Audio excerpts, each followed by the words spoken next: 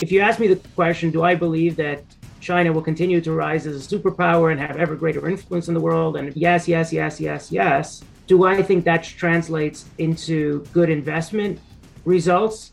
Not necessarily. Let's say a Russian roulette, let's say there was 20 barrels, 30 barrels, 40 barrels. Let's say the odds were really in my favor. Would I pull the trigger Yeah. on $100 million bet? My life is worth a little bit more than that.